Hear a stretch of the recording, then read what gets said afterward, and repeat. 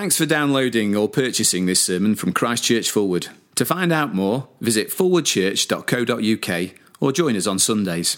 Luke chapter 12, starting at verse 13. Someone in the crowd said to him, "Teacher, tell my brother to divide the inheritance with me." Jesus replied, "Man, who appointed me a judge or an arbiter between you?" Then he said to them, "Watch out. Be on your guard against all kinds of greed. A man's life does not consist in the abundance of his possessions." And he told them this parable. The ground of a certain rich man produced a good crop. He thought to himself, "What shall I do? I have no place to store my crops." Then he said, "This is what I'll do. I will tear down my barns and build bigger ones, and there I will store all my grain and my goods. And I'll say to myself, you have plenty of good things laid up for many years. Take life easy, eat, drink, and be merry." But God said to him, "You fool, this very night your life will be demanded from you. Then who will get what you have prepared for yourself? This is how it will be with anyone who stores up things for himself, but is not rich towards God." Well, we've heard about the importance of the Word of God and listening to it. If you want to find a good church, it's got to be taught well. So I'm feeling the pressure and we need God's help. So as we stand, let's pray. Heavenly Father, we do pray that as we look at your Word, the Bible, we would indeed hear you speaking to us into the very depth of our being. We need you to do that, for we are sinful people who would naturally turn away from you. And so we ask you, please, in your great kindness, to speak to us through your word now. In Jesus' name, amen.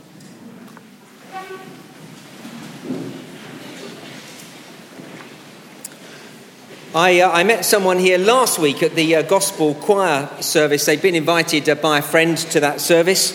And it reminded me last week of a few years back when I invited a friend along to church. And I said to him something like this. I said, "We're having a special service at church and I wonder if you'd come along as my guest." And he replied, "Me in church? I wouldn't be seen dead in church." Now, we knew each other well enough for me to be able to say to him, "Well, there is a good chance that you will be when you are." Well, you know, that's not the sort of thing you normally say to people. Death is one of those great taboo subjects, but because it gets us all in the end, it's crucial that we give it some serious thought. And that's why our Bible reading this evening is relevant to us all. And before we look at it, let me ask you this. Who do you most aspire to be like? Who is it that you look up to? If you're into the celebrity culture, perhaps it's a royalty or a sports personality or a Hollywood film star that you'd really like to be like. The sort of person that's featured in OK or Hello magazine. Oh, I need to tell you, this isn't mine. I borrowed this from Peter earlier. If the celebrity culture doesn't do anything for you, and maybe more realistically, perhaps it's someone that you look up to and think, I'd love to be in their shoes. They've got life sorted. Maybe just a regular person around you that you really admire. I can think of a couple of families I know.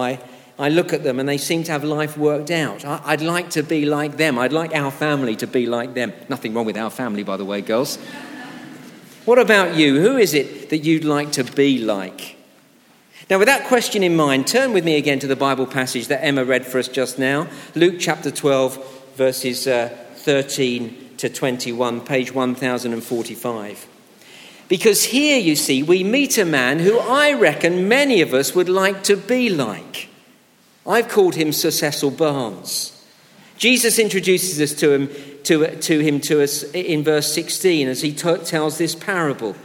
See, Jesus said, verse 16, "The ground of a certain rich man produced a good crop. He thought to himself, what shall I do? I have no place to store my crops." And then he said, "This is what I'll do. I'll tear down my barns and build bigger ones. And there I'll store all my grain and my goods." It's harvest time. We were celebrating harvest at the morning service earlier today. Well, it's harvest time in the story. And Jesus tells a story of a very successful farmer. He's a real entrepreneur. He's a guy who's spotted an opportunity to make a fortune and he's grabbed it with both hands. He's so successful, he features in the New Year's honours list. He's knighted by Her Majesty. And because he built bigger barns, I've called him Sir Cecil Barnes. So it's harvest time, and Sir Cecil gets a better harvest than he expected, a bumper crop. In business terms, his business has outperformed all the other competitors. He's taken his idea into the dragon's den, and all the dragons had offered him all the money he asked for a very small stake in his company, and in no time he's made a fortune. And so before he knew it, he'd reached the point that most people only dream of: total financial security. He's on a par with the London-based Ukrainian-born Len Blavatnik. He owns Warner Music Group and has an estimated fortune of over £13 billion. Can you imagine being that rich? Don't know why I'm looking up at the students. They can't imagine it. Sir Cecil Barnes is that rich. Having planned and worked hard, the time arrives when, verse 19, he said to himself, "You have plenty of good things laid up for many years. Take life easy, eat, drink, and be merry." He takes early retirement with not a financial worry in the world. Even another banking collapse wouldn't trouble him. He has never the need to work ever again. He's made it. He's retired before he's 50. In OK magazine, there's a picture of him standing outside his mansion next to his Aston Martin DB7. Under the picture it reads, "Sir Cecil Barnes, who retired this week, saying, 'I'm going to take life easy. I'm going to eat, drink, and be merry.'" That's verse 19. Now, I don't know about you, but as I look at him, I think I'd like to be him and like him. And that's what makes the first line of verse 20 so devastating. God, his creator, says to Sir Cecil, "You fool, this very night your life will be demanded from you." He's at his retirement party. The last guests have just left. It's been a marvellous evening. Everyone congratulating him on such a brilliant career. And when his wife retires to bed, he says, "I'll be up in a moment, my love." But he wanders into the drawing room, the congratulations from friends and colleagues still ringing in his ears. And there are holiday brochures on the coffee table, safaris and cruises and skiing trips. But the brochure that catches his eye is the brochure for the Bentley that he'll be taking delivery of on Monday morning. And he picks it up and he says to himself, "You've done it. You've retired early. You've plenty laid up for yourself for years and years and years. Now, Cess, take it easy, my son. Take life easy. Eat, drink, and suddenly there's a searing pain in his chest and he's dead before he hits the floor." That's verses 19 and 20. "I'll say to myself, you've plenty of things laid up for years. Take life easy, eat, drink, and be merry. But God said to him, 'You fool, this very night your life will be demanded from you.'" So they hold a memorial service for him, and other big shots from the city say what a brilliant entrepreneur he was. And his obituary in the Times says what a shrewd investor he was. And God will say what a fool he was. That's the shock. Just 2 words from God. Verse 20, "You fool." And so here's the question. Do you still want to be like Sir Cecil Barnes now? Look, it's a story, but it's not a fairy story. I've taken funerals of men like this. I'll never forget the words of a tearful widow as she said to me, "He worked all his life for his dream retirement cottage." And she said that because he was just a couple of days away from retiring, and they'd even booked the removal van. And this is not just for those nearing retirement. Desperately, death is no respecter of age. So once again in the news this week, we've heard of the tragic death of 9 people gunned down in Oregon, 1 minute in a lecture, the next in the presence of God. And then only yesterday, a bus crashing into a Sainsbury's store in Coventry, killing an 8-year-old boy and a woman in her 70s. It can happen that quickly. It happened that quickly for my dad 5 years ago.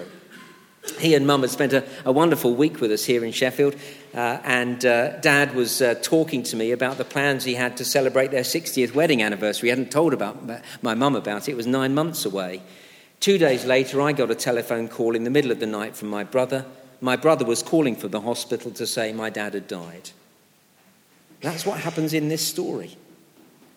For Sir Cecil, he had everything he ever wanted, but now he's dead. And the money? Where did all his wealth go? That's the question at the end of verse 20. Do you see it there? Well, who knows? It may have gone to a son who was a worthless fellow, blew it all on drink and gambling and broke his mother's heart in the process. So the money's gone. And desperately, so has what really matters gone. Now, Jesus tells this story to demonstrate that when it came to eternity, this man was poverty-stricken. Well, he's one of the most wealthy men you know, but he's poverty-stricken. He's lost everything in this life and the next. Jesus told this story to make us stop and think. And Jesus told this story to lovingly warn us not to make the same mistake. So what was Sir Cecil Barnes' fatal mistake? Well, first, he lived for himself. By that, I don't mean he was a thoroughly obnoxious man. In fact, we don't know what he was like. Jesus doesn't tell us. We don't know whether he was a good husband or an adulterer. We don't know whether he was a good father or if he beat the children. We don't know if he paid his taxes or found some offshore loophole. We don't know. What we do know is that he wasn't rich towards God. That's the end of verse 21. And again, don't misunderstand this. I don't doubt for one moment that if you stopped Sir Cecil in the street and said, "Do you believe in God?" I don't doubt that he'd have said, "Oh, yes, I do." And I imagine he may have gone to church, especially at harvest time.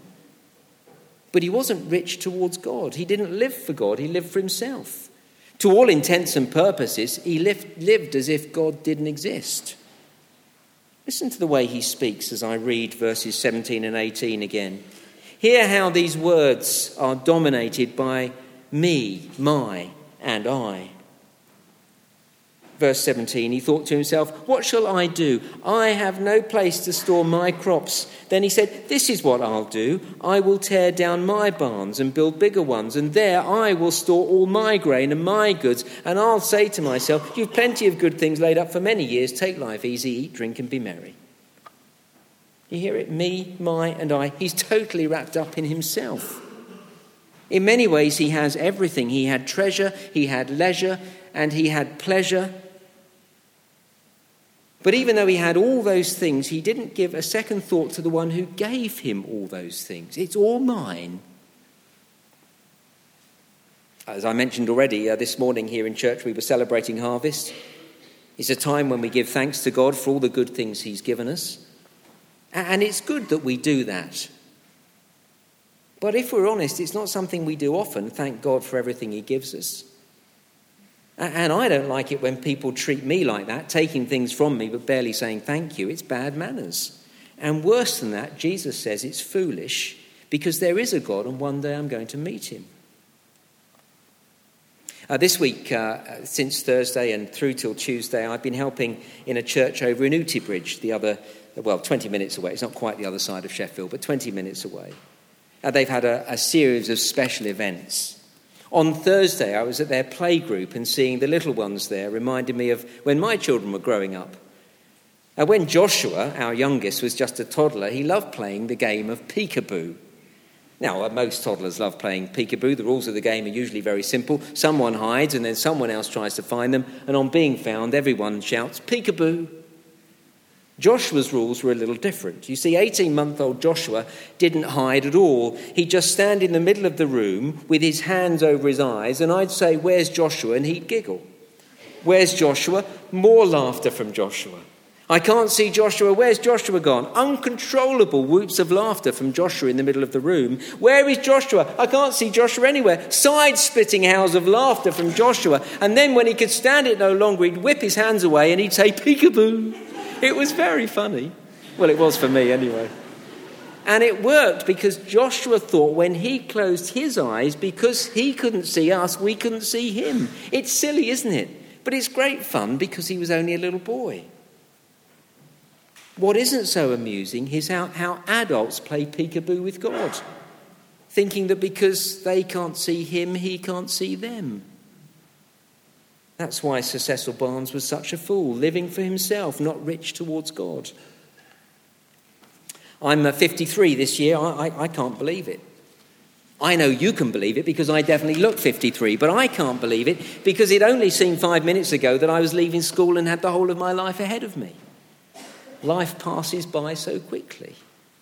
Sooner or later, we find ourselves standing before God. And Jesus says, before death grabs you, be sure you're rich towards God. And if you're asking me what does it mean to be rich towards God, and that is the million-dollar question here, if you're asking me what does it mean to be rich towards God, look back to verse 13. See, someone in the crowd said to Jesus, "Teacher, tell my brother to divide the inheritance with me." Here's why Jesus told the parable. Someone was squabbling with his brother about his inheritance. You can just imagine it. Granny's died and they're arguing over the clock and the sideboard.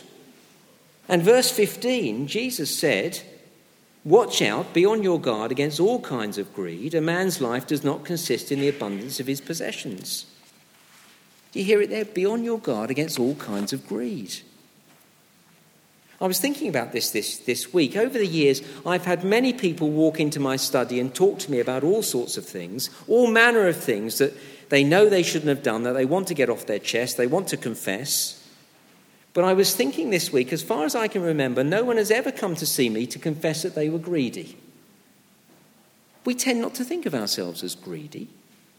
I mean, if I was to call you greedy, you'd be really offended. So, because we don't think of ourselves as greedy, let me ask you this question. What do you daydream about? You know, when your mind wanders, what do you think about? I hope it's not happening now, of course, because this is the sermon. But as you are thinking about that, let me welcome the new students here again. It's lovely to have you here. It's really wonderful. We're so pleased you've come and joined us. Let me ask you, when you think about uni and what uni will lead to, do you think about a great job with a substantial salary and all the trappings that it will bring, you know, all the options that will be open before you, and all the things you can have and enjoy? Is that what you think about as a student? Well, I imagine you do it from time to time. And all of us here, not just the students, who doesn't find themselves thinking about acquiring stuff? If you're into fashion, it's wanting more clothes and accessories. If you're into gadgets, it's wanting the latest phone or Apple Watch. If you're into sport, you'll think about a better bike or some other bit of kit. Look, these daydreams, this wanting more and more, is greed. All of us here have plenty of stuff. Clothes to wear, food to eat, homes to go to. We don't need any more. We're so like Sir Cecil Barnes. We buy bigger houses to keep all our stuff in. We want more and more stuff, thinking that stuff will satisfy us. The truth is, only God will satisfy us. And so what we're doing is we're exchanging God for stuff. And that makes us spiritually poor, not rich towards God. But, verse 15, Jesus says a man's life does not consist in the abundance of his possessions. See, if we really believed this, how it would change some of the biggest decisions we make in life. We take on jobs that make us busy and stressed up to our eyeballs because we think our life will be richer if we have more money to buy more stuff. Oh, there'll be other reasons why you take the job. You know, you think it's good advancement for your career and all of that. I'm not saying that's not the only reason, but that's part of it if we're honest. We buy bigger houses and have the burden of huge mortgages hanging round our necks that stop us from stepping out of stressful jobs when we can't cope. We keep buying stuff that we don't need, using money we don't have, thinking it will make us happy, and the credit card bill gets bigger and out of control and makes us miserable. If only we believed Jesus' words, it would change so many of the decisions we make day by day, and not least of all, some of the really big decisions we make. Jesus' words, verse 15, a man's life does not consist in the abundance of his possessions. And so Jesus tells us the story of Sir Cecil Barnes to give us real clarity of thought. Over the past years, I've spent time with a number of people who've been diagnosed with terminal illness. Kind of spent time week after week, month after month with them as the time draws nearer for them to die. A number of those people have been very wealthy people. And a number of them have said to me that being terminally ill has brought them real clarity of thought. Death does that. It brings into sharp relief what really matters. That's why Jesus told this story. Out of kindness to us, he said, If you can put yourself in the place of Sir Cecil, you'll begin to think clearly. So as we draw to a close this evening, what are we going to do with all of this? Many of us here this evening, and I believe many who are committed Christians, will know that stuff has become far too important to us. This evening we've realised that stuff is more important to us than it should be. More important than God. And so for some, it would be very good to think about making some very serious decisions. Radically downsizing. Moving house, getting a smaller mortgage, or getting yourself mortgage free so that you can change your lifestyle. Get a less stressful job.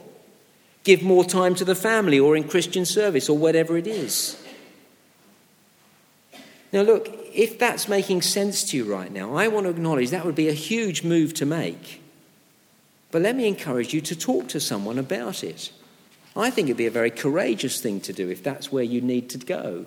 But why not do it? Let me say to students and those of you setting out on life, tonight, because of what you heard, be determined never to get yourself into the situation where acquiring more and more stuff is what drives you and controls you.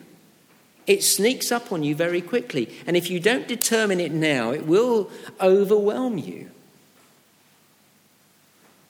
But most importantly of all, this is a story about being rich towards God. That's the punchline of verse 21, do you see? This is how it will be with anyone who stores up things for himself, but is not rich towards God. And to be rich towards God, we need Jesus Christ. Because we have taken all the good things God gives us and barely given him a second thought. And because God is so often a second thought, and regularly not even that, we're in a very precarious state. But Jesus lived a life that never ignored God. He never put himself first. He was always rich towards God. And when he died on a cross, he said these words, "It is finished."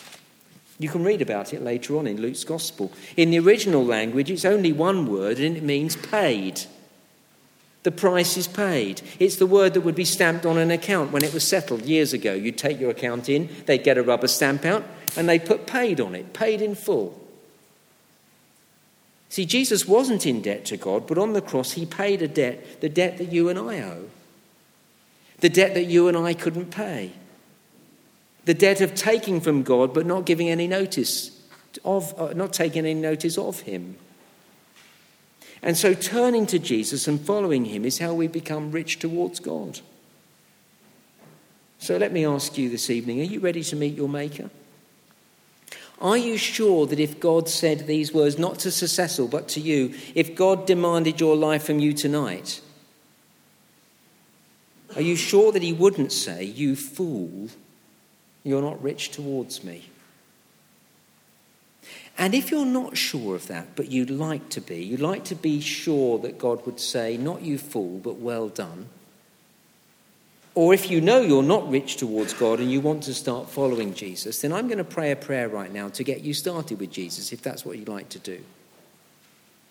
Before I pray it, I'm going to read it out to you so that if you think, "Yeah, I want to start with Jesus seriously tonight," I'm going to pray it. I'm going to read it out before I pray it so you know what I'm going to pray, and you can listen in to think, do I want to pray that? This is how the prayer is going to go. Dear Heavenly Father, I'm sorry that I've made other things more important than you. Tonight I can see how foolish that is.